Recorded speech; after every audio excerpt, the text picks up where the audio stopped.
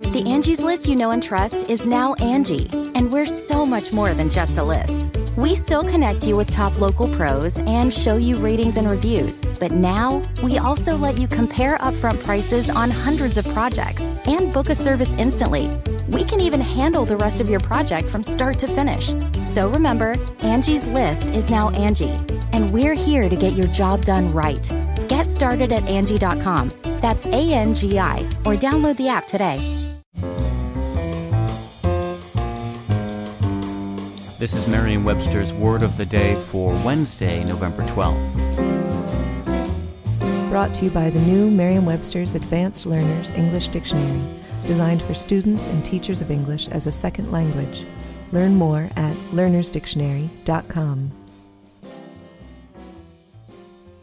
The word of the day for November 12th is Pantheon, spelled Pantheon. Pantheon is a noun that means a temple dedicated to all the gods, also the gods of a people. It can also mean, more broadly, a group of illustrious persons, as in this sentence. With his induction into the Basketball Hall of Fame, the former player joined a pantheon of legends from the sport.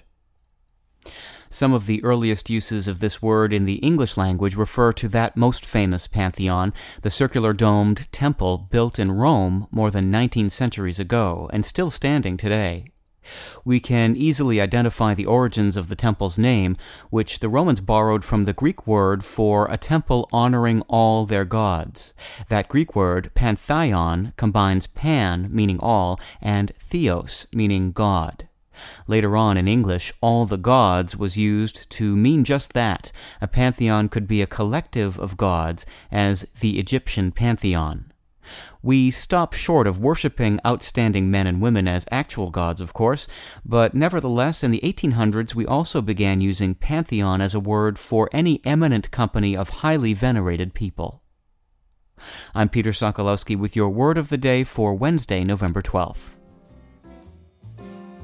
Visit the all-new learnersdictionary.com, the ultimate online home for teachers and learners of English.